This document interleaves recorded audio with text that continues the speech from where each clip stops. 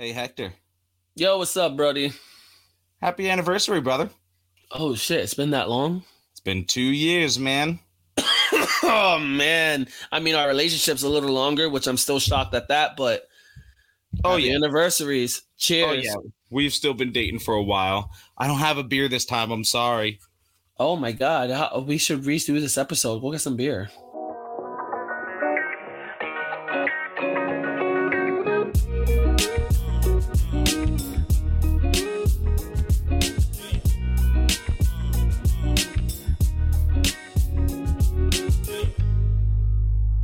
Hello. Happy New Year's. Happy 2 years. Hey, well, it is the new year of the NFL season. It's the new year of our season officially. Welcome to another episode of Breaking Down the Tape, and it is episode 1 of season 2. Hey. Right? I think season 1 had like 70 episodes. I don't think if that was on Netflix, no one would have made it that far. No, man. I'm gonna out myself as a weeb here, but we're going like One Piece, bro. We're gonna hit 1,000 episodes, bro. We're gonna end up like The Simpsons, right? Just 30 years later, just rocking episodes, predicting the future. I was gonna say, if we could predict the future, make me some money, that'd be cool. Today, if you listened a year ago, then if you're listening today, hey, thank you, everybody. I want to say thank you, everybody who has continued to ride with us on this journey and push us and join us, and this has been awesome. But if you listened a year ago, today is going to run exactly the same way. We'll talk to you a little bit about around the world of sports. We'll actually add the trivia because that wasn't around a year ago, and then we're going to talk about the Jets and the Cowboys draft. Tell you guys what we think, some winners, some losers, some opinions, and Zach, I just gotta say, I know a few episodes ago I told you how I got my first dose of my COVID shot. Yeah, I'm scheduled on Friday, by the way. And what did I tell you when I got the first one? If you turned into a zombie to kill you. Pretty much. So I got the second dose today. My arm's definitely more sore than the first one. And I just got to reiterate that if I go full zombie mode, 2 to the chest, 1 to the head, and always double tap. I'm using this as evidence in court, God forbid. Hey, but Your Honor, you told me to. If I'm a zombie, I want no mercy. Put me out. No mercy. Well, with that being said, man, let's do our thing. Hit me with Around the World of Sports. All right, with Around the World of Sports, it's been an interesting week since we've been on. I'm gonna shoot over to the UFC real quick. Nothing too crazy. I just saw that. I know a few weeks ago we spoke about how Conor McGregor and Dustin Poirier were going at it about that $500,000 charity. Right. That McGregor was supposed to, deliver, especially after he lost his fight. Right. All came out that, McGregor likes to know exactly where their money goes and stuff like that. And he wants receipts, all that shit. All that kind of crazy stuff. Well, I feel like, to me, this is more like a gut check and a little Pazinga to Poirier. But McGregor ends up donating $500,000 to charity. Good. But not Poirier's charity. Disrespectful. He chose another charity closely related, I guess, to Poirier's. And I guess Poirier, I think, is from Florida. I think he's from Florida, so somewhere down there. It was a Boys and Girls Club or whatever. So how do you get mad if you're Poirier, though? Like, he donated to a charity that does amazing things. What are you going to throw a tantrum because it wasn't yours? Yeah. I just felt like it was a little Bazinga to, gut check them, fuck you. 100%, because it's petty. Because, again, McGregor put him in a lose-lose. What are you going to do, throw a temper tantrum because you didn't donate to your charity? That's dirty, but it's fucking hysterical. It's funny though. I liked it. I'm with it. And for the fact that Conor McGregor, now is trying to go at Usman. Right. Oh, so speaking of McGregor, I don't know the validity of this story, but remember how he hit that old guy in a bar? Like this was Yeah, like yeah. like sucker punch He got, dude. yeah. He like took the guy had like a phone in his face or whatever. Right. So I don't know the validity, but I feel like I've read recently that McGregor bought the bar that happened in and 86 the dude. He's now no longer. If the story is true, I could be spreading gossip. That is if petty. The story is true. Conor McGregor bought it just to 86 him. He seems like that type of guy, though, to be so petty to just be like, you know what?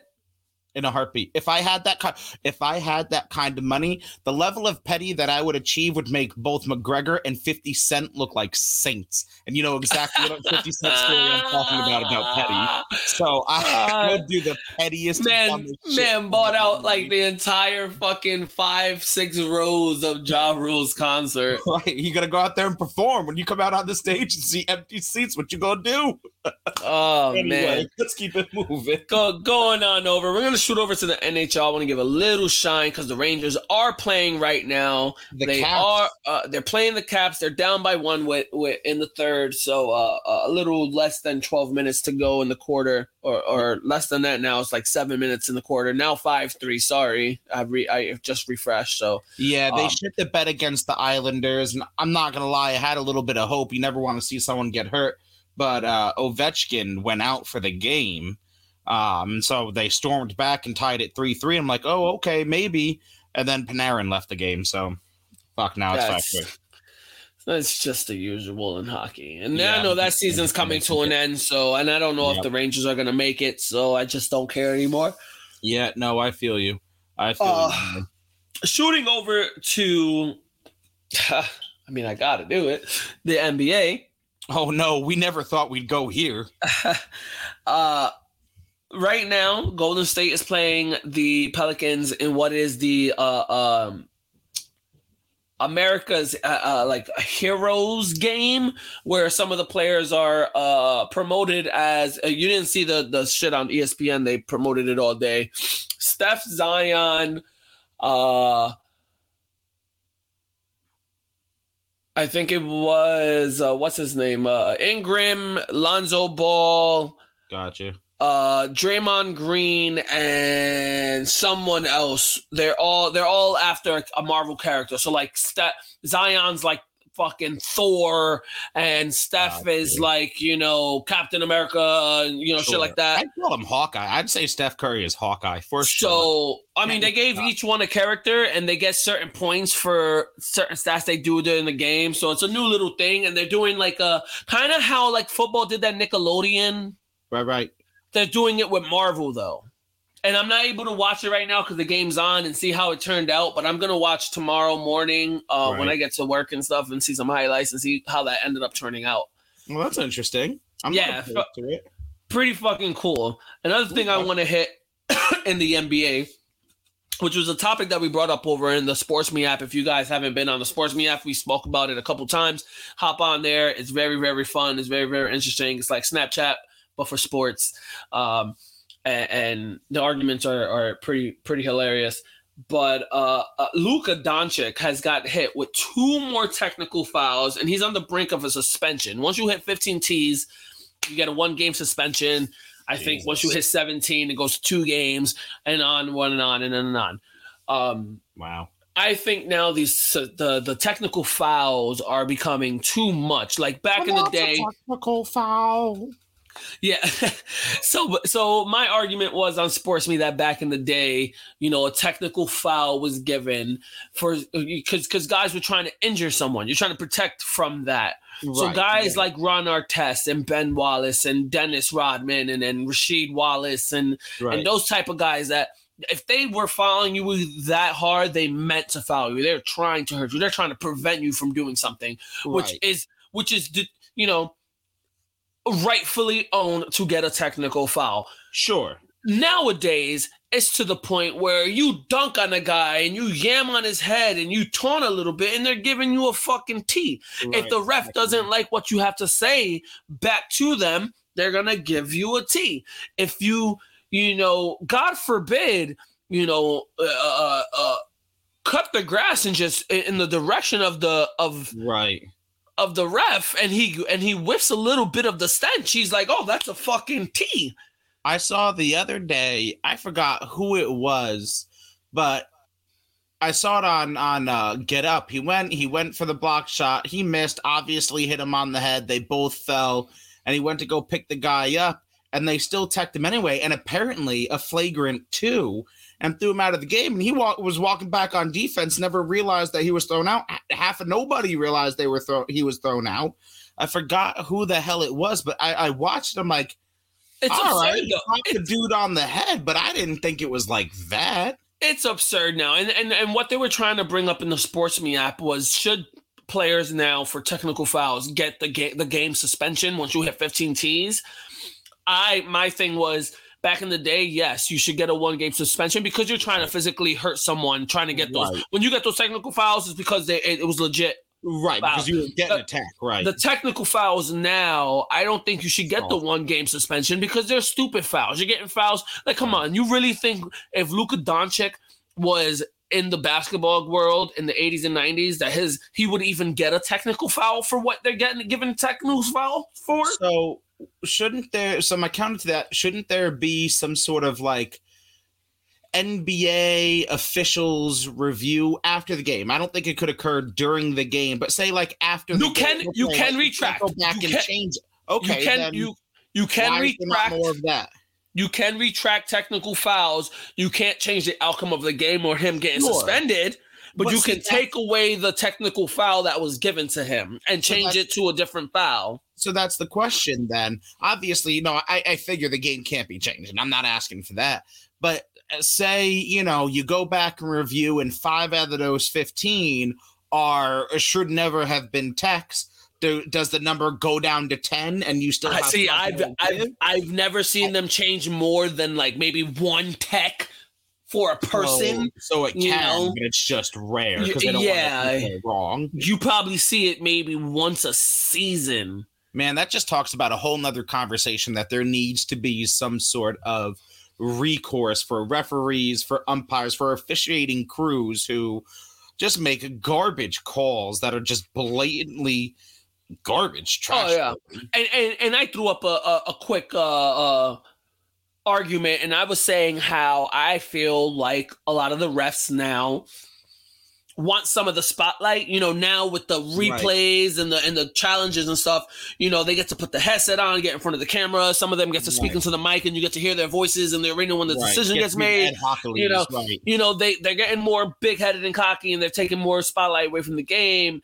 And now it's to the point where the refs want to control all the aspects of the game and not let the players just play. So here's a dumbass question. Should referees be included on fantasy sports? Hell no. Should you be able to draft certain referee crews? Be like, I know for a fact he's going to give at least 15 techs this game. Right? This game. Get me 10 points for every 2 techs. Oh, man. Let me not even. I'm just drafting referees. I'm not even going to draft the fucking team. I'm drafting refs. I'm drafting refs. Same with the NBA. Before I get into any of the good parts, I want to get over into LeBron's situation. So a while back, I saw a post a while back. LeBron said that he thinks that it was cool for teams in the lower echelon of the seeding that are always battling it out, that they're always like maybe a game apart from each other, to battle it out for the seeding and getting into the playoffs. Oh, how the Twins table. And then it just so happens that he falls to the 7th seed, and now he's bitching and moaning, saying that whoever came up with this should be fired, and these rules are stupid. Yeah. Why? Because you're falling to the 7th seed, and now you're not solidified a playoff spot. You just solidified a play-in spot. Yeah. Yeah, no, I saw this the other day, and I remember this morning, I think, and how the mighty have fallen, huh? Yeah. He kind of retracted his statements a little bit there, and it's not looking good for the Lakers because he's not 100%. AD's not 100%. They just lost Schroeder for 10 to 14 days due to protocol. They're tied for 6th in the West with 2 other teams, Mavericks being one of them with Luka Doncic, and they could fall. So, Yeah, I was just listening to Jack and Can this morning, their latest episode of Roundtable Sports, and Kolbs, who is a... And if you guys haven't heard, please go share and like and follow Jack and Can. Yeah. Kolbs is a huge, LeBron fan, but even he was saying that, yes, it's great that he's back, but he's not looking the same. LeBron kept up well enough on it. But LeBron has come out and said that, he'll never be 100% again or whatever. And I get it, his age and all that, whatever. But it just seems like excuses. No, I feel you. Everybody, we're going to get a lot of yawns in this episode because this is a late night episode. So I just ate like a shit ton of dinner. So like I'm getting those after dinner yawns. There you go. I don't know if you could tell the bags under my eyes, bro. We stuffed it. I got some fucking buffalo chicken empanadas and everything, bro. Oh my God. Why don't I live with you? Oh yeah. Anyway. Staying over in the NBA, now I want to get into some great shit. Not the Knicks yet. Not the Knicks yet. Not yet. But he was a Knick. Carmelo Anthony, my man. And he will always go down to me and my point, a Knick great. Makes sense. I can respect it. He has now moved into 10th place in the all-time scoring list, passing Elvin Hayes. Really? Yes. Now his career total is 27,313. Good for him. So, I mean, now next up is Moses Malone at 27,409. I believe he'll pass that eventually too. Okay. And I do believe that he eventually, maybe play another season or two and potentially crack the top 5. Okay. Somewhere between the 5 and 7 range is where I'm putting Melo on the all-time scoring list, which, I mean, at that point, you gotta say, like, damn, like, yes, I without a championship, I'm putting Melo in the Hall of Fame. You know why? Because Hall of Fame doesn't just say NBA; it says basketball. It says basketball. The man has more Olympic medals than any other basketball player ever.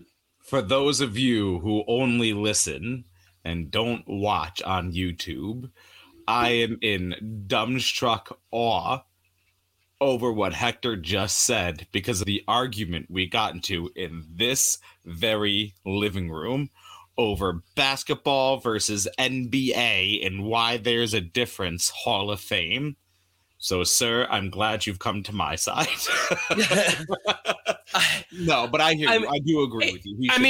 Without a ring, you look at all his stats, he's Hall of Fame regardless. Without a ring. He's just one of those guys that never won a ring, like Allen Iverson. Hall of Fame, never won a ring.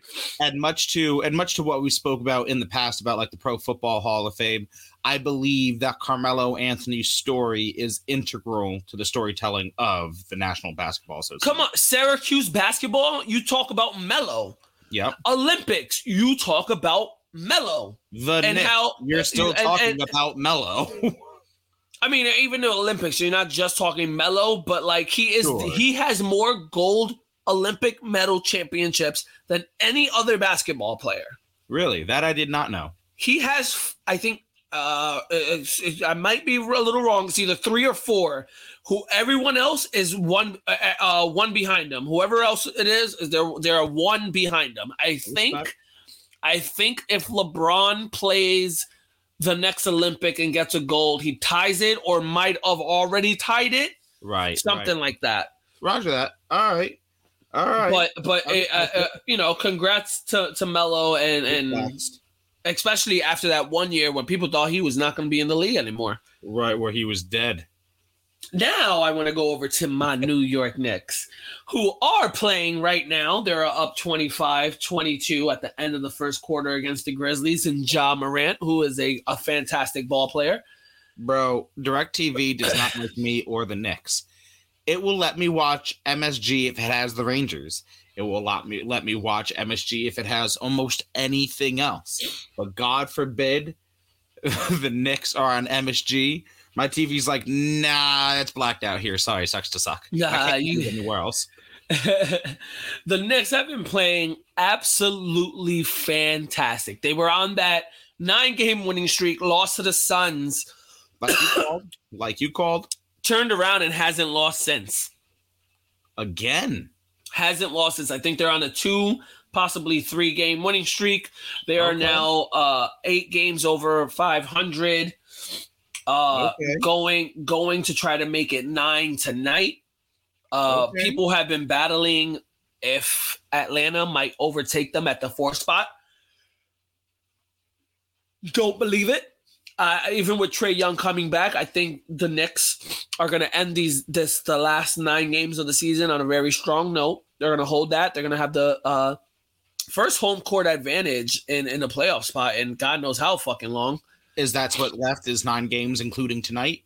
Including tonight, there's 9 games. Okay. For the Knicks schedule. Sure. I mean, give or take a game for everybody else. Sure. Do you think the Knicks are going to run? It's 6-3. Washington over the Rangers. Do you think the Knicks are going to make an undefeated run, or do you think they're going to lose once or twice from here on forward? They might lose once or twice, but I think they would keep the edge for the 4th seed. And if it does come down to they're the same record, they have the tiebreaker against Atlanta. Right. And even if they were to fall to the 5th seed, you from the rip have been saying you'd like to live in that range for. Yeah, I would like them to have home court advantage, but if you have to go to Atlanta, fuck it, I'd go to Atlanta. I think you have the great shot against them. Right, you're not going into LA, you're not going into Brooklyn, you're not going to Boston, you're not going into places. Wait till next round, maybe one of them get bounced by somebody. Right. You've been saying this for a bit now that you're hoping the top guys cannibalize. And I want to stay with the Knicks real quick because I truly believe Barrett has come around. He is going to be in. I said what I said. First, I said what I said the other night. So what I said. RJ Barrett is going to be an all-star next season. Okay. He's going to be an all-star next season. He's going to average over 20 points, over 5 boards, and about 5 assists a game. I have nothing to dispute. Because right now he is averaging about 18 points, about, I think, 6 boards and 2 assists, 3 assists. Okay. How's Julius Randle doing? I know. Everybody was hating on him for a bit. Oh, yeah. Speaking of the big man, Rand, put some respect on that man's name. Put some fucking respect on that man's name. Like, how did Birdman say? I want some respect. It's the respect on it. On the P for me. Put the respect on that shit. You respect that man. And I'm sorry. I said what I said again. He is a top 3 MVP candidate. If he doesn't get I'm not saying he's winning it, but if he doesn't even get a vote for MVP, this is bullshit. He has played in every game this season except 1 game for a rest day. Right. And he just didn't have passion on that day. No, he didn't have any passion that day. He wanted to go and break protocol and party. Yeah, you know how it is. Man. Yeah, the life of a passionless superstar. While Kyrie's still over there getting beat by the Bucks the other night. Ooh, salty. But put respect on that man's name. He's averaging 28, 11, and 5. Like, he's shooting over 45% from the field and over 40% from 3. Like, it's obviously he's most improved player of the year. But if he doesn't get an MVP vote, this is bullshit. Fair enough. What else you got for me? And I said what I said when the Knicks are probably going to win it all. No, I'm joking. Maybe. Last thing, we're going to shoot over to the MLB because baseball is hitting the 2nd month. Yeah. A lot of people wanted to shit on the Yankees and try to shoot them down. And what is it? The start of May, and the Yankees are heating up. They're back at 500. Kluber has been pitching like the Cy Young pitcher that he once was. Talion has showed up to ball. Garrett Cole is just Garrett Cole. And now the bats are starting to heat up. Did you see Aaron Judge has been just bombing missiles lately? I feel like my phone doesn't shut the fuck up about Aaron Judge home runs, and I'm happy about it. I'm not complaining. Let me make it very clear, Aaron. I am not complaining, but my phone never stops going off telling me that Aaron Judge hit another home run. Now with Aaron Judge, though, people have noticed that in the blowout games, Aaron Boone will pull him to give him, to give him some rest and whatever. Sure. And he gets a lot of off days. So he's averaging on pace for this year to average about 130 games, which I think is great for Aaron Judge. I think that 30 game off for him is to keep him as healthy as possible. Because when he's on the field, he's going to hit over close to 280 to 300. He'll hit your 30 to 50 home runs and over 100 RBIs as long as you can keep him on the field. So I think that 130 range is perfect. Yeah, we're starting to see that, load management has always been, well, not always. We've seen it in recent years in basketball, load management become, the topic of conversation. I think Judge is going to start bringing up that conversation in baseball. I'm surprised with he's just plus games that we haven't had this conversation yet. But I feel like Aaron Judge, because he's like a great fucking Dane, he's so goddamn big, he can't help but hurt himself. Is going to start bringing up the conversation of load management in baseball. See, I think baseball's always had the load management because of how long the season is, but it gets put on more of a spotlight when you get guys like Aaron Judge, because Aaron Judge is such a massive fucking man. Yeah, not only physically, but he puts his wise, in baseball. Yes. And he puts his body at risk like all the time because he's one of the guys that he'll go diving for balls and crashing into the wall and doing all that stuff. And if you notice now, Aaron Boone has been telling him to pull up on those. Like, if you don't need to do it, don't put your body into that. Right. That strain. Even outside of that, just, it's almost like the same conversation with J.J. Watt in football, right? Being that big, swinging the bat so that you can hit it 460 feet or however, the longest he's ever hit a ball, the amount of energy that you have to generate from your feet through your hips, your torso, and your arms. Holy shit. Normal people would break under that kind of strain. I mean, to hit a ball excess of 3 digits off of hitting a round ball with a round bat squarely in excess of 3 digits over 450 feet with that kind of frame, the strain that it must put on your body just to swing the bat like that has to be absurd. It has to be at the edge of physics. And I just want to they got a tough couple matchups coming up. They got the Houston Astros, they like to cheat.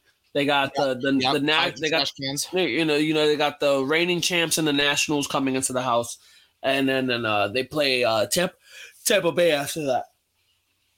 Okay.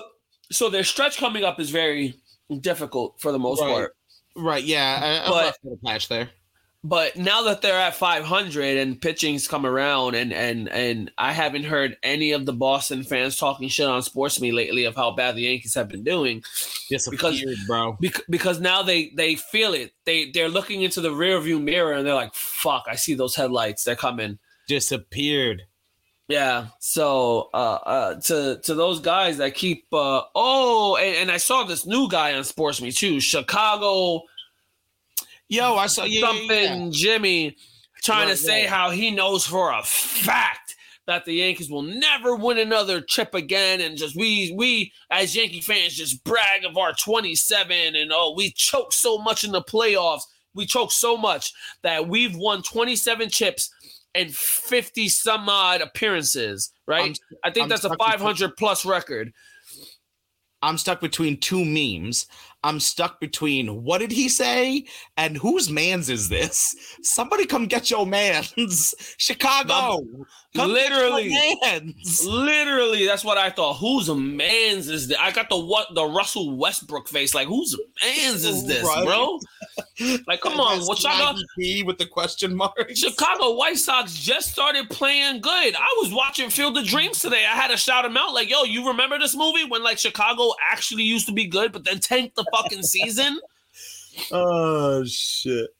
Man, like, you don't remember that? Are you too young to remember how the White Sox baseball cracks me up, man. You always get people running their mouths at the beginning of the season, talking all sorts of crazy shit, you know, just for 2 months in, 3 months in, everybody to they see that their team is fucking tied for last place.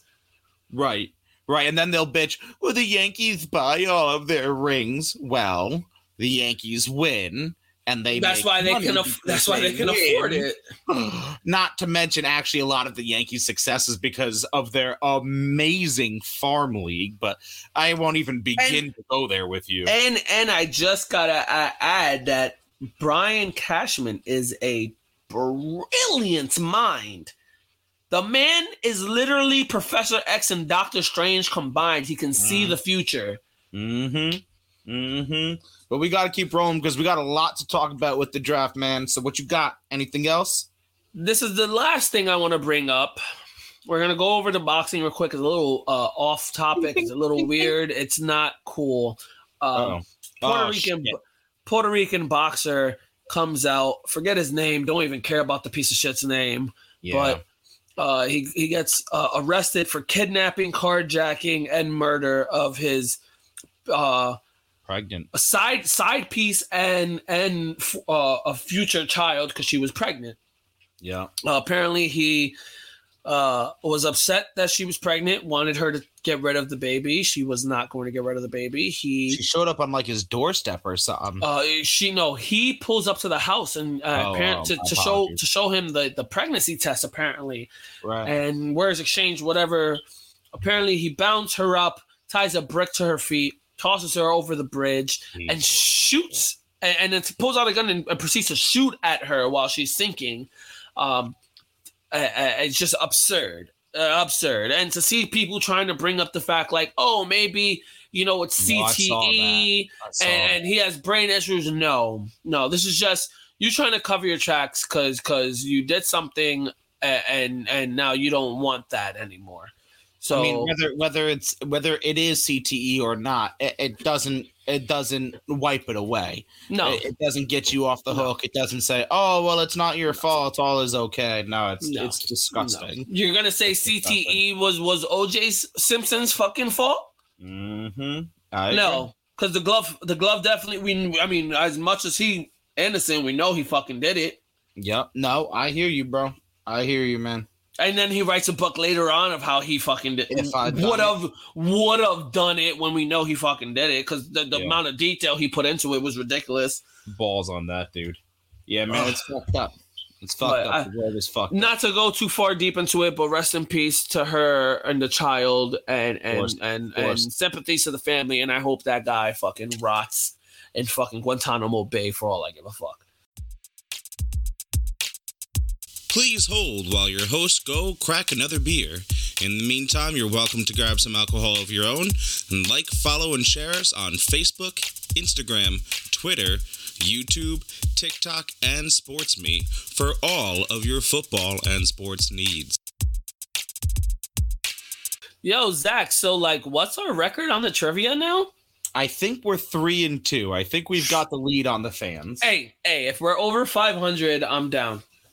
Well, then I have good-ish news for you. We're staying at 500. We had a couple of people. I had some people slide into my DMs. I had a buddy of mine answer on the Facebook page who got it right. So we are an even 3-3 now. So to recap, who did the New York Giants beat by a point in the closest Super Bowl ever? It was the Buffalo Bills.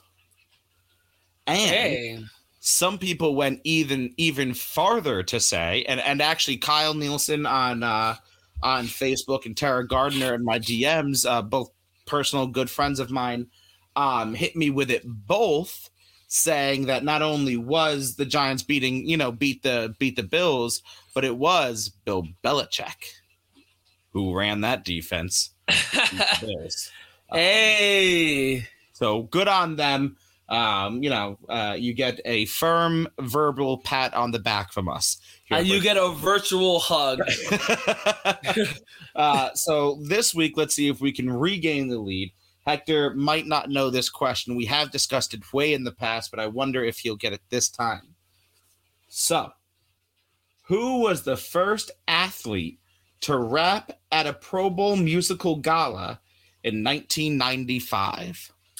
Oh, man, we did speak about this. We did speak about this.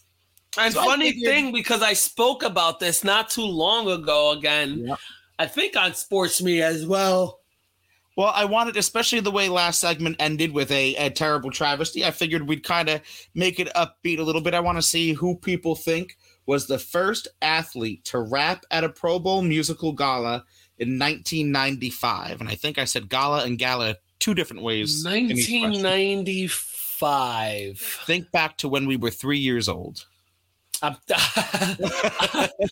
remembering sucking on a titty and shit in my diaper. Shit in my diaper.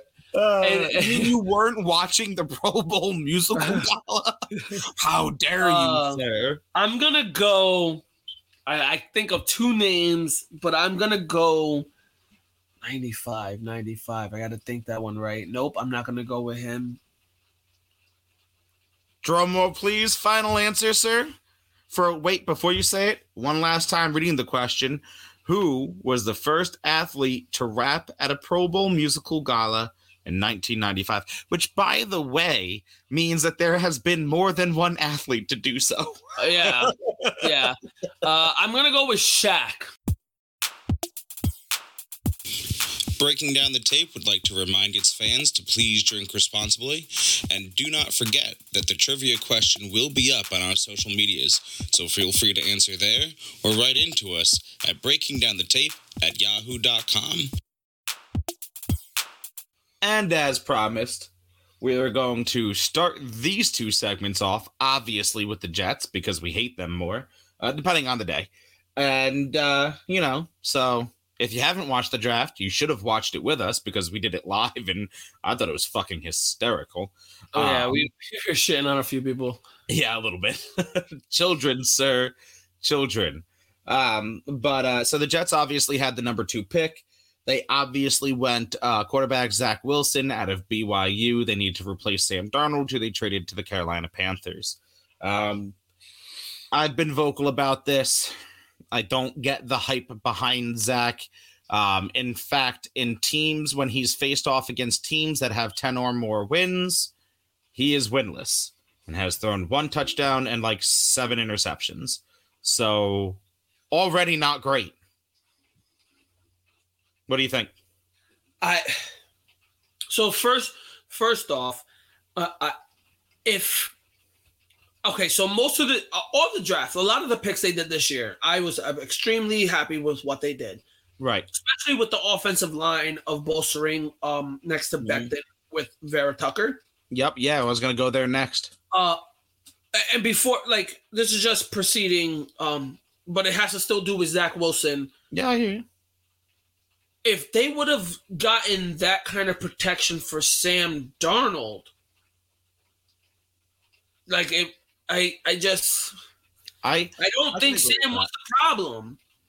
Now, talking about Zach Wilson, I mean, no one knows what this man's going to really be. You just got to trust the process, and I do believe that they're finding every weapon and every protective asset to put around him to make sure that he can succeed. Yeah, don't worry. I'll give you my overall grade and what I think of this draft and what it means for the Jets at the end. But I don't disagree with you. Let me say that. And now I've been also a big proponent of saying that as long as you have a good offensive line and a good defense, your quarterback doesn't really matter. So Zach Wilson might not matter when it's all said and done. And that would be the best thing that could happen to me. But it's not.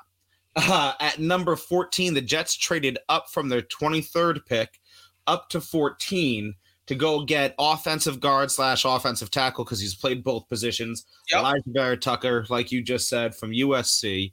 And again, I agree with your analysis, your pre-analysis to this, is that it's about goddamn time we're starting to get some protection. Mekhi Becton was last year, Tucker this year. It's about damn time. And I didn't notice it until about a day or two later. So they had mentioned it. Vera-Tucker was projected the number 1 offensive lineman in the draft. On some in his position. Well, fair enough, because he was an offensive guard, right? Technically, because Slater and Sewell were tackles. Fair enough. Fair enough. They were born and bred tackles. I can appreciate where you're coming from, and he assuredly would not have fallen to 23. They needed to come get him. I like it. The film that they were showing, the pancakes he did, I like his hand movement. He was very quick with his hands. He is agile, and it speaks to Mike LaFleur coming over from the 49ers. The 49ers in that style of offense doesn't require big elephants at the line position. It requires a little bit smaller guys, but a lot faster footwork and a lot more agile. And Elijah Vera-Tucker fits that. He does very well in both pass pro and run pro. But we got the elephant. That's Becton. Now we just need a bunch of rhinoceros. Yeah, we're staying in the jungle, and you ain't wrong. And maybe a lion. Yo, I'm getting it. And speaking of maybe a lion, because at the number 34 pick, they draft wide receiver Elijah Moore out of Ole Miss. I was asked by my father-in-law immediately when they drafted him about his toughness concerns and whether he'll actually do well in the slot or not. I think this guy's going to be a great slot receiver. I think he's got really good footwork and really good route running, and I honestly think he's tough as hell. I think he's going to be able to grind you out a lot of yak. I think he's going to get you a lot of separation. And I think he's going to be a matchup fucking nightmare for linebackers. God forbid you stick one on him. I think this is a bigger Crowder, a bigger, more aggressive Crowder. He is the number 1 slot receiver in the draft. And what was crazy is when the drafts picked him, Urban Myers was furious because Urban Myers was trying to make a move to grab him, and they did it. They weren't able to do it. And he came out and said that this man is a highlight reel. Yeah. Yeah, I think he's going to complement Denzel Mims very nicely. I think he's going to add a nice dimension to the offense. I think he's going to – I don't think he'll be like an every down starter, obviously, as a slot receiver. But I definitely think when he's in the game, he's going to make immediate impacts. They were saying they were going to use him in multiple situations, just not as a receiver. So we might, see him in the backfield, catch maybe because in his career, in college, he actually ran for more yards than he received. In college, a little bit of a split V maybe with. I love how you're setting me up, man, with the number 107 pick running back Michael Carter out of North Carolina. Maybe run a little split V with him. Potentially, you still got LaMichael Perrine back there, so I think the Moore pickup was a really good pickup. Again, going back to your pre-analysis before, getting Sam protection and getting him weapons was what they should have in the past. And now they've dedicated to doing to Zach. So I think going offense, the first 4 picks was the way to go. Because I think Michael Carter was the last offensive pick they did. Yes, as I'm looking at it. And I like Michael Carter. I don't think he screams off of the screen to you. I don't think he's one of those, oh my God, he's going to change the game. But in a world where we're seeing running backs be a dime a dozen and highly interchangeable, 107 for a pretty solid running back is great value to me. I think it fits well. He runs a 4.3. Right. He has great hands out of the backfield. Mm-hmm. He's a decent pass blocker, and which is important in the Jet scheme. Exactly, and I don't think he's going to be that starter. I think Perrine still has potential to be a starter, and they still have Tevin Coleman.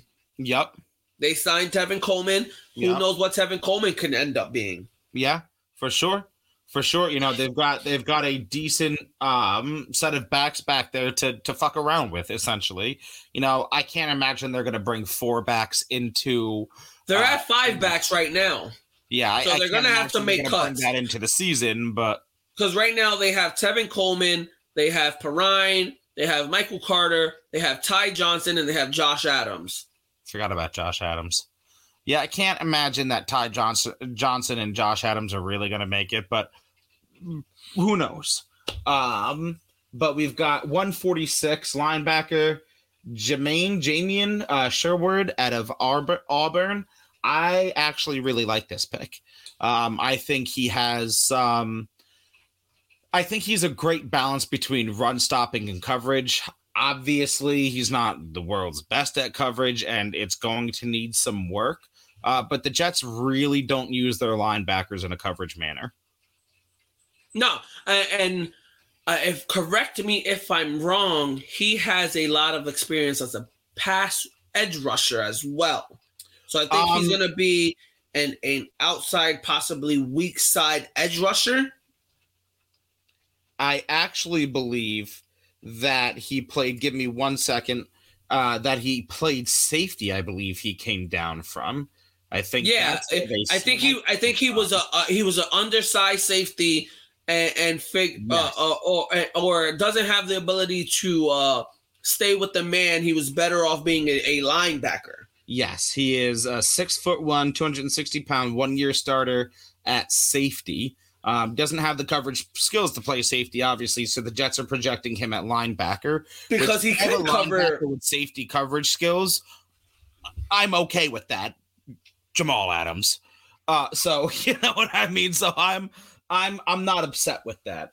Then we've got defensive back at 154, Michael Carter II coming from Duke. So we've got 2 Michael Carters, not father and son, although that would be a cool thing to see drafted. Pause before you continue on about what you think of Michael Carter II. My bad. But when it comes to the 2 Michael Carters, they've actually, UNC, Duke, played against each other, and they actually had a feud on the field against each other. I read that, yeah. And Carter II came out and admitted, he said he got the better of me one time. So you got to give it to him, you know. But Michael Carter II coming in as an undersized cornerback. They're projecting, you know, nickelback, free safety area. I'm not upset about this. They also again fast runs a 4.3. You cut me to the chase. He runs a nice 4.3 too. You know, gives them options on special teams, punt return, kick return, gunners, stuff like that.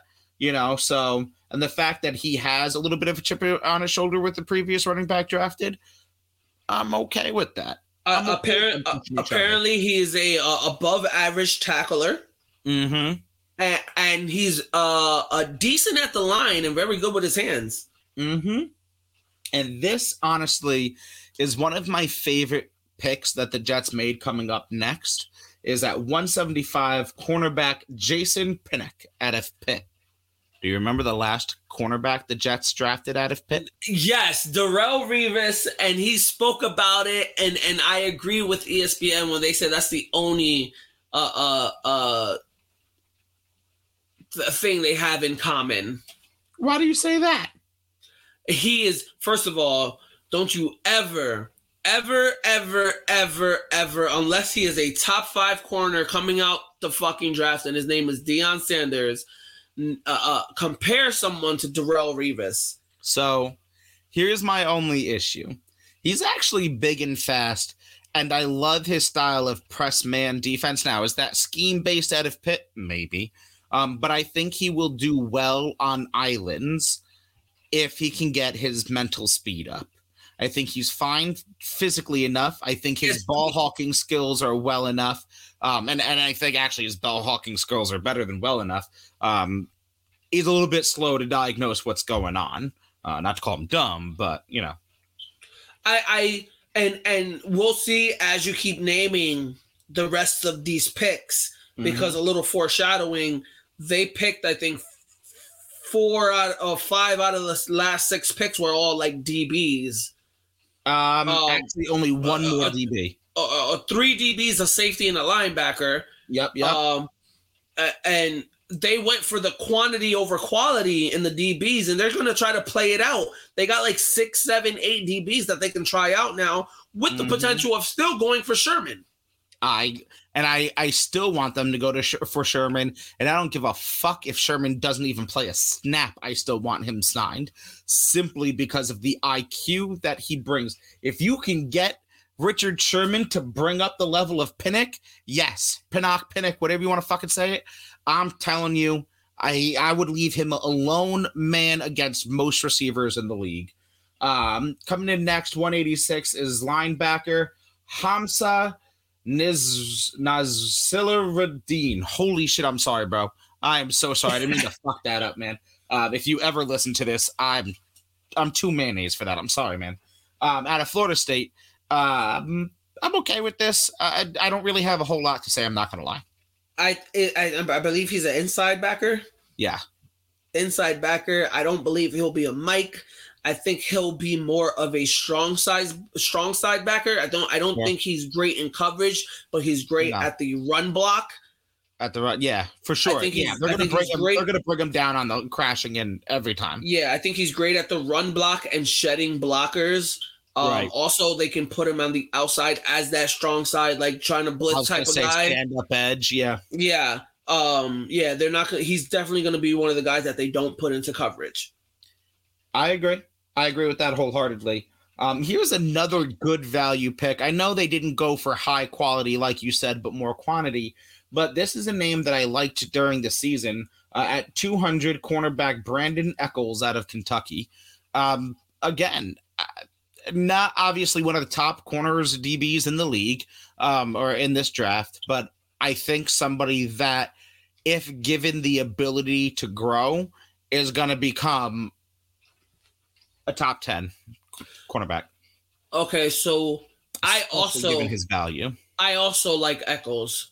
What threw me off is with all the DBs they took, I thought they would go for Gruesome the second. And they didn't grab him. Right. But I like Echols, and I said what I said. I think Echols, out of all these backs, are the best back, and I also believe Echols actually becomes like a star in the league. He very well could. I mean, I was just rereading my notes. He needs to be cleaned up, right? He's got some serious talent. He's raw. He's very raw. Right. And he knows where the ball is. I don't think he knows where the ball is. Does that make sense? It's all instinct instead of just also having the knowledge of knowing the game, where you could be like, okay, it's instinct, but also the training and the film work and all that, and really putting in the other part of the game. I agree. And if you can coach that into a kid that you drafted at 200, talk about fucking value picks, Chief. But I don't think that's an issue, because I think DB wise, the coaches on the Jets haven't been the problem. It's been the players. Right. No, I agree. And especially with this new defensive scheme and defensive coaching coming in, I'm not upset. I'm not upset at all. And then finally, I like the CB. I like the whole CB carousel they got going on. They got 8 to 10 CBs that they're putting out there, and they're like, well, show me what you got. There's maybe 5, 6 spots that I can hold. Show me what you got. 4, you getting cut. Yeah, I can agree with that. Wholeheartedly, especially with some of these younger, rawer kids. And apparently the Jets are going to re-sign Poole to possibly a 1-year deal. I did see that. And I've said it in the past, and I'll say it again. I'd rather have an elite pass rush over an over an elite secondary.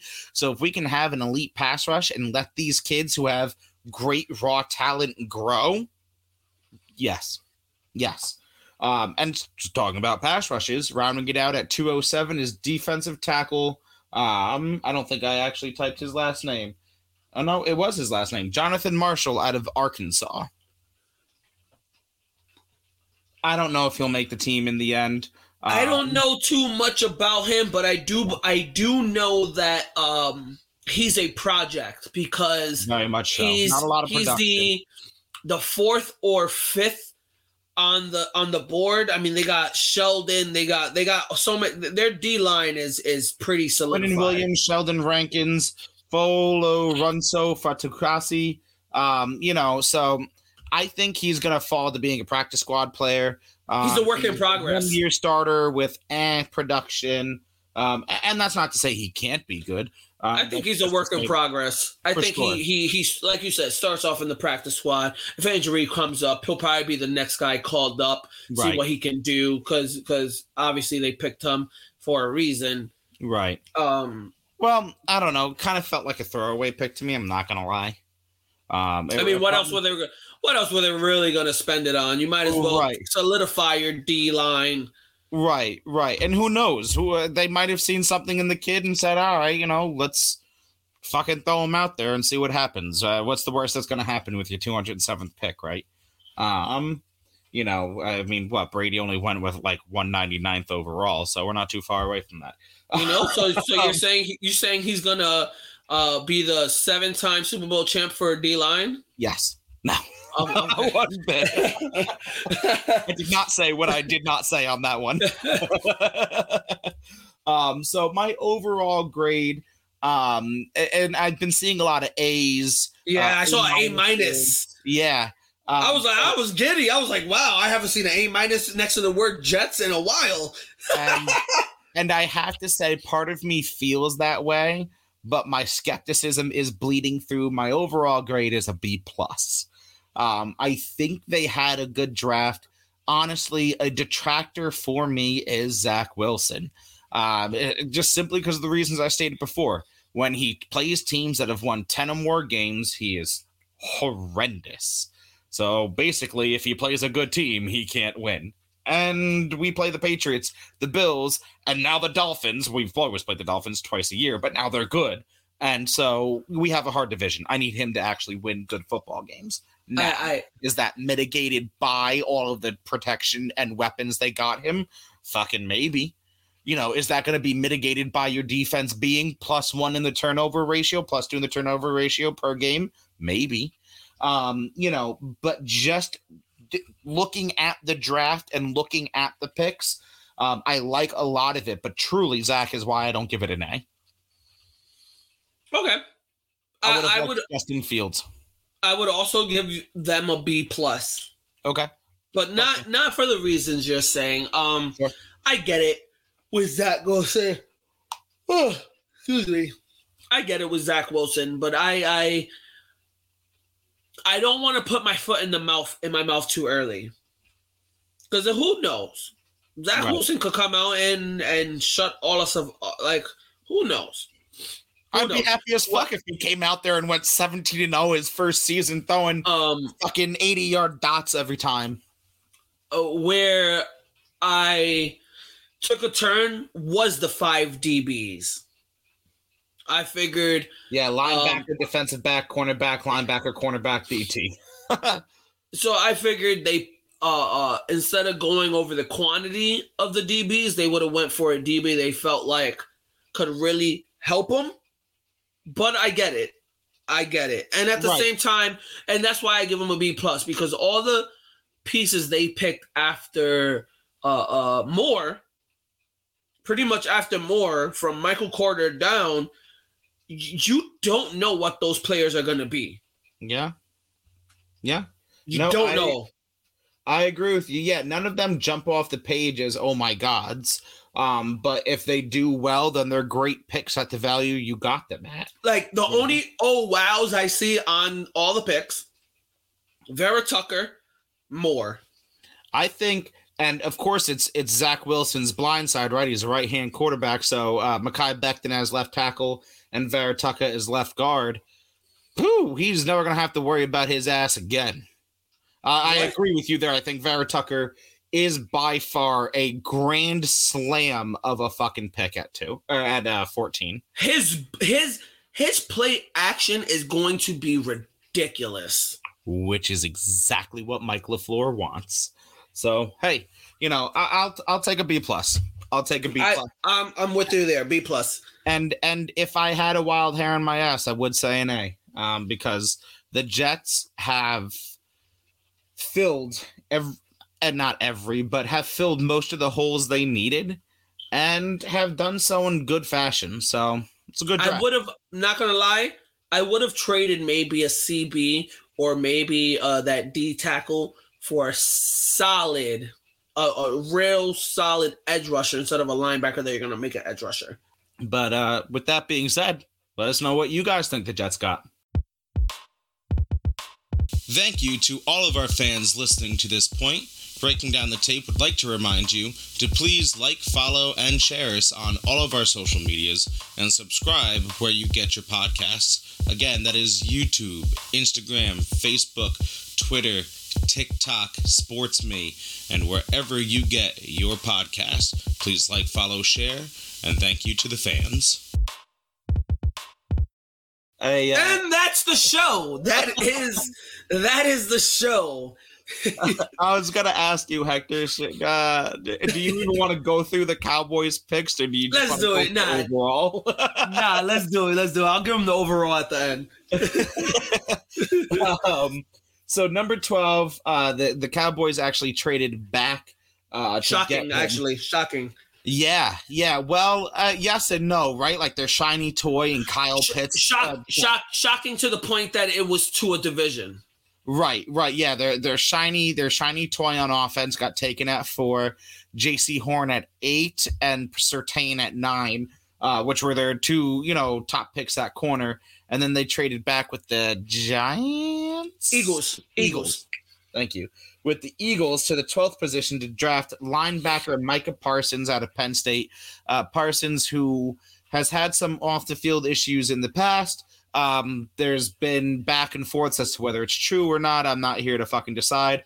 I'm just telling you that there has been issues. And he did not play this last season, which is not an overall condemnation. Again, just providing facts. So I like Micah Parsons. They obviously, after the draft, did not pick up Leighton Vander Esch's 5th-year option. They had Sean Lee retire. And Vander Esch, who is very injury prone, so they needed a linebacker, but I would have preferred them going cornerback earlier. So, one, I like the Micah Parsons pick for them. Right. I was mad because I wanted Micah Parsons for the Giants pick. Fair enough. They need a linebacker, and I thought it was a great pick. I don't even know who anchors the line there. Blake Martinez, who's 100 tackler season. He came from Green Bay. He's a beast. Now that you say it, I remember. But they do need another inside. Yeah, they do still need another inside linebacker. Sure. I love the pick that they got Micah Parsons. Especially, I thought they got Micah Parsons for the fact that Sean Lee retired. Right. Not for Vander Esch, because Vander Esch just got denied his option today. Yeah, obvious. Well, I think they knew they were going to because he has been injury prone. So now they got the whole of needing another starting linebacker, which we'll get deeper into their draft picks and what they potentially can do. But I love the pick, and I honestly think he'll fit actually probably better on the Cowboys than he would on the Giants. Yeah, no, I definitely agree. They've got a new defensive coordinator in Dan Quinn. Micah Parsons is a field general at linebacker. He does instantaneously raise your defense by half a grade. So if you're a B, you're now a B+ automatically. Period. End of story. He does everything. He does literally everything. So it's not that I hate the pick, especially trading back to get him. I don't hate it. Next, they go at 44, cornerback Kelvin Joseph out of Kentucky. This is where they addressed their cornerback need, although I'm not madly in love with it. Again, it's one of those things that I feel that there were other people that they could have gone with. But they need to address their defense. They need to address every team passing all over them like there's no tomorrow. 100%. They're doing the absolute opposite of the Jets. The Jets need offense. Their defense is okay. They can add some pieces. On the Cowboys side, offense is great. You don't really need anything, and you need to fill in the defense. With the corner position, yes, they need corners, especially after they lost Byron and guys like that. But there were corners still out there that I feel were better than this guy. Like I said, and I keep going back to him, Gruesome the second. He was rated the third best corner besides Surtain and J.C. Horn, and he fell. He plummeted. Yeah, for whatever reason. And, you know, I was just reading back on my notes.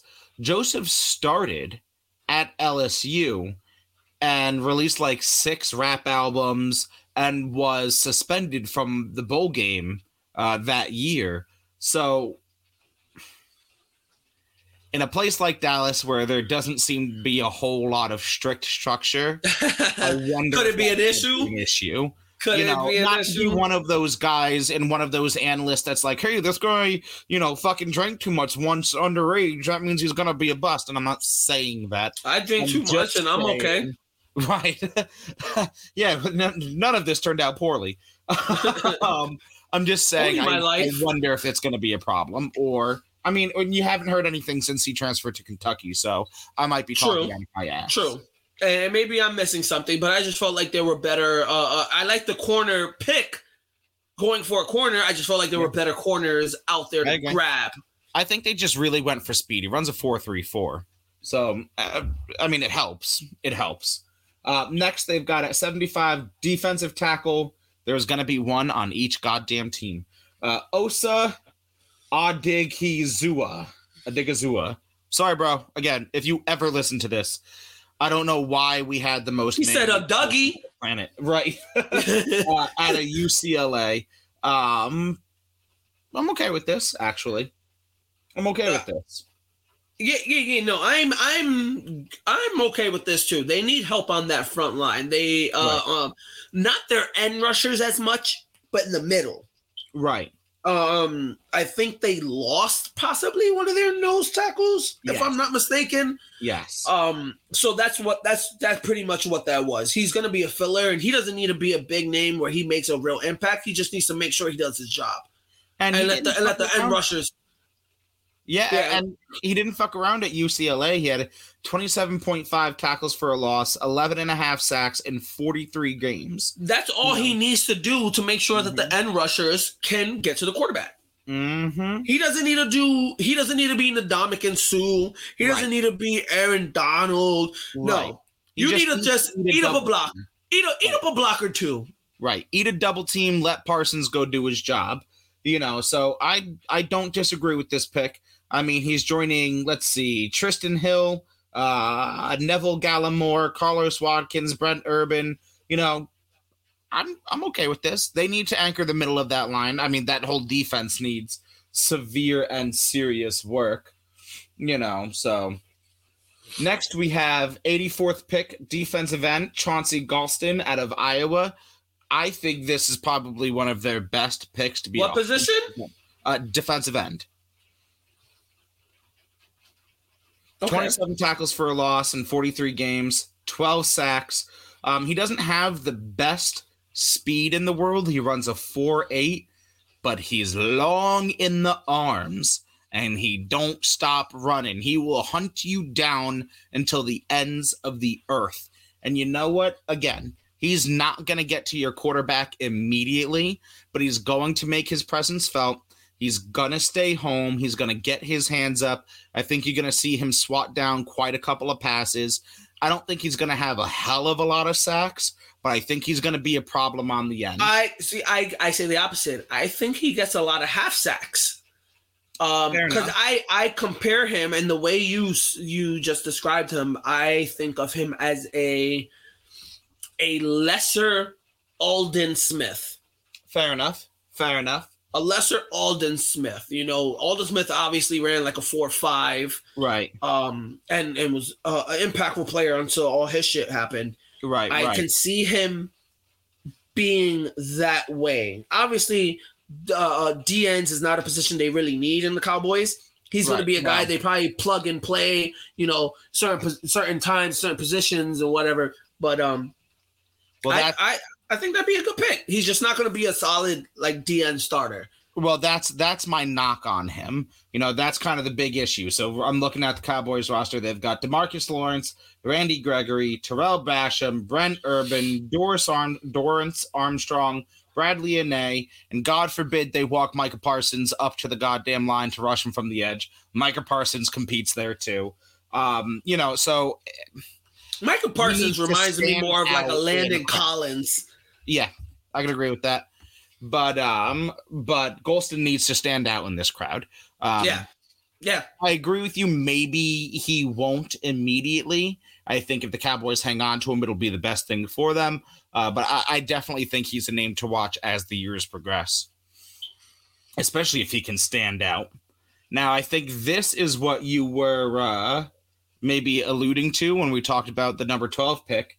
When we talk about, I'm jumping picks. My apologies. So I'll get to that later. Fix yourself. Fix your attitude. Sorry. It's late. I'm tired. I'm old.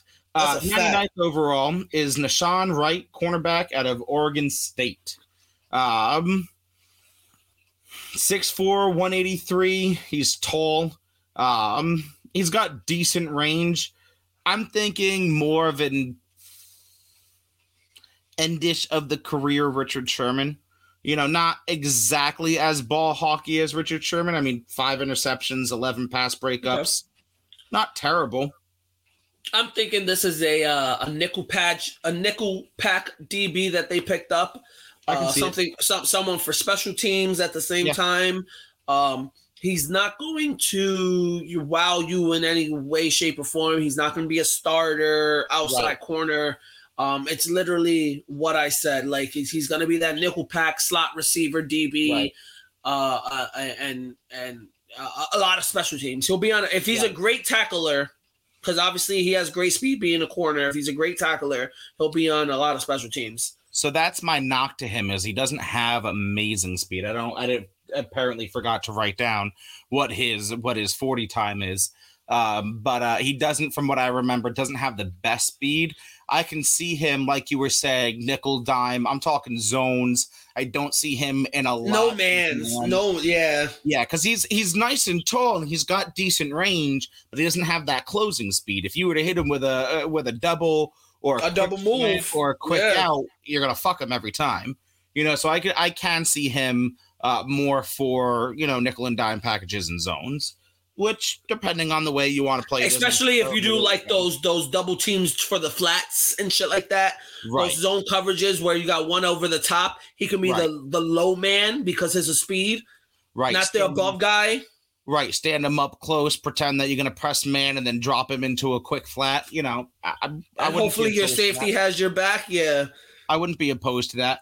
Now we can get to the foreshadowing. At 115 overall, Jabril Cox, linebacker out of LSU. This is a good pick. This is a great pick. Bro, the whole draft, I kept saying, why hasn't anyone picked up Jabril Cox? And he dropped till, what, round 3? Yes. Yes, sir. Yes. Let's see here. Let me see if I have any of his. He was projected a first round pick. Yeah, I could see him. I don't know about first round for me. No, he was probably mid. He was. I didn't know that. He was projected a first round pick, like not high, like mid to late first round pick. Right. I could see him in the mid second round. Let's see, 26 pass deflections, 9 interceptions as a linebacker. I like the way he hits.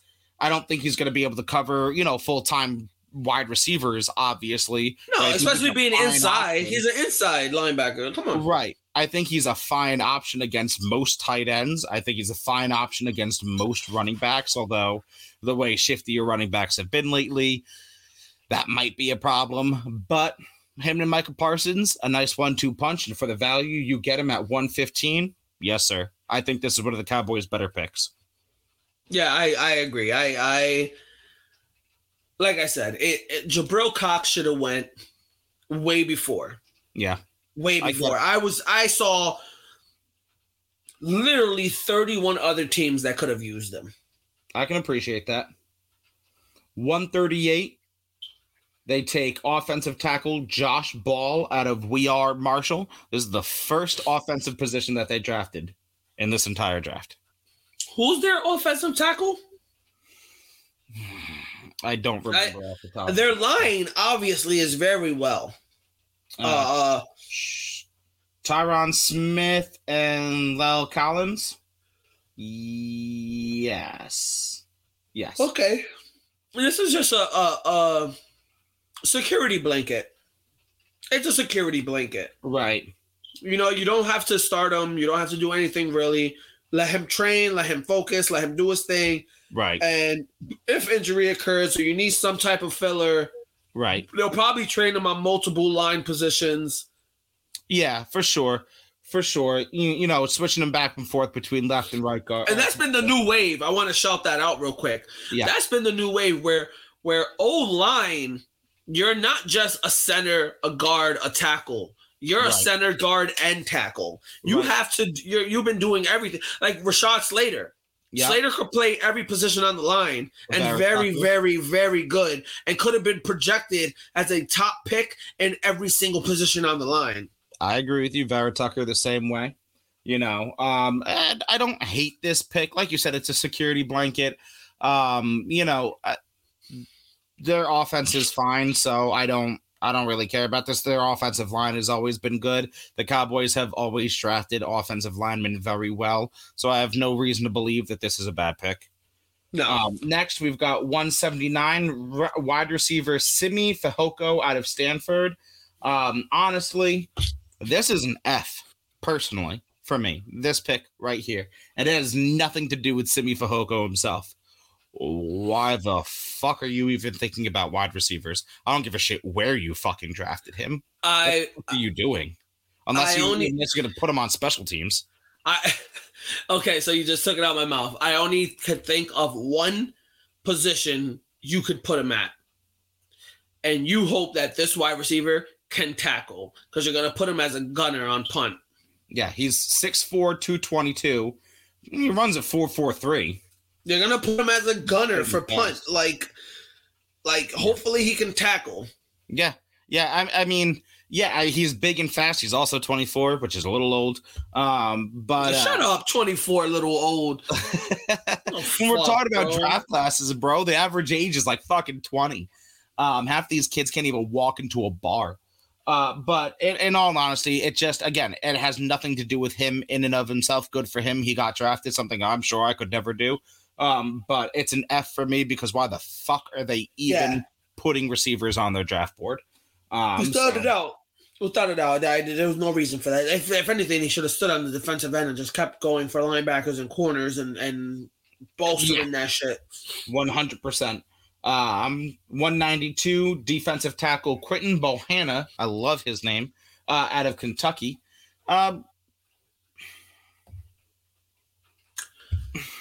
There's been a lot of Kentucky players getting taken this draft, which is the only thing you can really say about him. Which leads me to, like, do people see something that others don't? Like, are there Kentucky are starting to progress some decent players? No.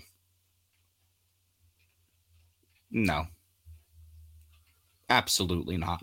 I was just asking. I mean, like, I don't know much about him being a D tackle in Kentucky, but I just keep saying there's a lot of Kentucky players. 4-year starter. He's 327 pounds. He's a big old boy. Oof. But he might need to cut some weight and get some speed in the NFL. I guess this is like a D pick. I don't think he's going to do anything for the defense, especially when they have fucking 10,000 defensive linemen. True. At 227, Israel Mukuamu. Oh, this was a lot easier than I thought. Israel Mukuamu, cornerback, South Carolina. Again, they need cornerbacks. They need to stop the pass. Yeah. Every time you watch the Cowboys play, it's a goddamn air raid. I feel like the Cowboys have pulled a little bit of the Jets drawing, and they went for quantity over quality at the CB position. Yep. And they're just playing to see who can play the best and who deserves the spot. And I'll actually give this, like, I know I've randomly started giving personal grades, but this is like a B pick. He has played some safety before, so he does have some, range of playing. He's big, he's tall, so I think this is definitely going to help the Cowboys on the back end. Lord knows they fucking need it. And then at 238, offensive guard Matt Farniok out of Nebraska. Them corn-fed motherfuckers. I don't think there's ever been a Nebraska lineman that was a bad lineman. So again, and the fucking Cowboys have a history of knowing good linemen. So I have no reason to believe that he's a bad pick. I wouldn't say anything bad about this, especially knowing that they're looking at Dak saying, damn, you just snapped your ankle. Let's get you more protection. And like you said, even though that play had nothing to do with the protection, that was a rollout. He was running, right, whatever. But they're just like, let's bolster the line, right. And like you said, flexibility is important amongst linemen. We're starting to see that transition. He has history playing tackle, guard, and center. So he's going to be one of those plug and play guys. Another security blanket. Probably go down as a high blue collar, lineman. One of those perennial starters. So that's it. That rounds out their draft. My overall for the Cowboys is a C, a flat C. F, fuck them. F for fuck them. Because, let me stop. Fuck out of here. I like to shit on the Cowboys because F for fuck them and fuck them all. Because we both have ladies. Gotta fuck them all. Dallas Cowboys. Anyway. Dallas Cowboys. So I give them a C. I think, things that raise their draft grade is the fact that they finally fucking realized that they need to stop somebody. And all but 3 of their picks were on the defensive side of the ball. I think some things that lower their draft grade is that they have more linemen than God ever actually created. So I'm not defensive linemen, I mean. So there's a lot of competition there. And if there's a lot of competition there, then there's going to be a lot of people cut. So it almost seems like a waste to me. But overall, I don't think it's awful. I don't think it's great. I think it helps that they moved back and still got a great linebacker, Yeah. So, I'm gonna go a notch below you. I'm gonna say it's just a solid C. Yeah. That's where I was at. Was a solid C. Oh, I thought you said C plus. Oh no. Nope. So I'm gonna drop it. Then from you. A C minus. Because you just can't agree with me. No, their picks weren't horrible. They just could have picked more talented players at the positions they picked at the choices they had. Right. They were going for guys where you're like, whoa, you got 2 or 3 guys that are still projected way better than this guy. Right. Unless you can, like I said, foresee the future and you see something I don't see. But it's a rare occasion where every pick you see works the fuck out. Yeah. For me, there's only 2 guys that really jump off the screen at me, and that's Parsons and Cox. That's everybody else is like, okay, he's probably going to be okay. Okay, he's probably going to be cut. Why the fuck? But I can also say Cox might be a bust. He might be one of those guys where you project him to be so high, but his risk is also so high. So you're like, oh man, he might not plan out to be what he needs to be. Very well may be. So that's kind of where I'm at with the Cowboys. Obviously they saw the positions that they needed, but I don't think they really went and got the positions that they needed. Like you said before, they kind of took the Jets method of quantity over quality, but instead of getting blue chip quality, they kind of got bottom of the barrel when there were better players. Not bottom of the barrel, but not, you know what I mean? Like the middle of the shelf instead of like higher middle, So, again, flat C for me. Guys, let us know what you think. And F. Fuck them. Perfect. All right. Now, one winner, one loser, and we can wrap this shit up. I'm not editing shit tonight. I'm going the fuck to bed. Oh, yeah. I got to get up in like 5 hours. Oh, fuck that. Then let's get this done quick. All right.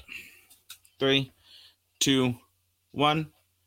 And to round it out, before we get to all of our teary-eyed goodbyes and say so long until, well, for you guys tomorrow when you catch us on Thursday Night Live. F for the Cowboys. I like that, Thursday Night Live. Anyway, draft winners and losers, man. Just give me one of each. Let's not draw this out. People have listened to us long enough.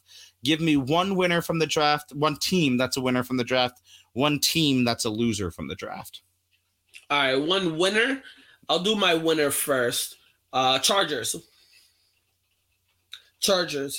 They bolstered the line for Herbert. Yeah. They got a few weapons, a few defensive pieces.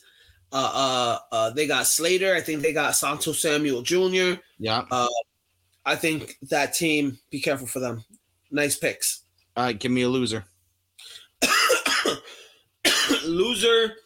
I would have to go with the Green Bay Packers. Because they still have not drafted a wide receiver? I mean, they did draft a wide receiver, but they didn't draft anything that you could be like, oh, shit, that actually helped the team. Oh, right. That actually helped the team. No, it didn't. Like, all their picks, you're like, oh, you got the same fucking, like, nothing changed. Right. In fact, the draft ended, and Rodgers was like, yeah, I'm retiring, or you're trading me, and you can fuck off. So winners and losers for me, it's close. Both are tied. I have ties for each. But I will go winner being the Lions. Penei Sewell fell to them at 7, fell right in their laps. They didn't have to go get him. They didn't have to do shit for him. Obviously, motherfucking Jared Goff isn't the fucking answer, but I've said it time and time again, and I'll say it again. If you give a mediocre quarterback time in the pocket, he will look good. And the Lions heard me, and that's what they're doing. So I think for that reason and that reason alone, the Lions are one of the winners of this draft. And then losers is going to come as a little bit of a shock. It's the Jags. For Travis Etienne. What the fuck are you people doing? You're wildin'. You're bugging. Why the fuck would you get Etienne in the first round? Yeah. For what fucking purpose? Are you kidding me? I am. What else are they going to go for? Like, come on. You got James Robinson, yeah, but you put Etienne with his quarterback in Clemson. And like they said, they're not using him just as a running back. They're going to use him in the slot. They're going to use him as a pass catcher. They're going to use him in all the types of four shapes of ways. Dime a dozen, and you just had a rookie go for 1,000 yards. I think this is great. I think Najee Harris and Etienne were definitely worth first-round picks. Nope. And didn't it, correct me if I'm wrong, but the Jags traded up to go get him. Yeah, I think so. Yeah, they didn't have that pick naturally, and especially under that circumstance, losers. There was no fucking reason to do that whatsoever. None at all. You're just saying that because you don't like Trevor Lawrence. No, honestly, although I think he will be good. Sunshine! Sunshine! Anyway, I said let's not drag this out, so let's not drag this out. Guys, this has been our 2nd anniversary.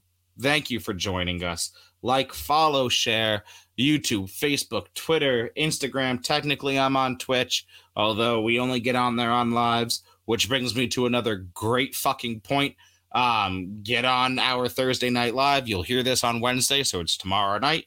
Schedule in the books. Some things may change in the future as far as schedules go, but for now, that's where we'll be at. You need to join us. Did I say TikTok and Sports Me? Get on Sports Me. Well. Fucking rip you guys apart and show you how many W's I got. Yeah. Hector loves to be on Sports Me, so you're welcome to the world for that. For getting him on there. And again, I know I said this before and I'll say it again. I cannot thank you, Hector, for coming on here when you did in the very beginning, and everybody else for pushing this for a year. Like you said, we've got like 70 fucking episodes, and we're only goddamn expanding. So thank you, everybody. Thank you. And this is officially season 2 of Breaking Down the Tape. And we said what we said, bitches. Said what I said.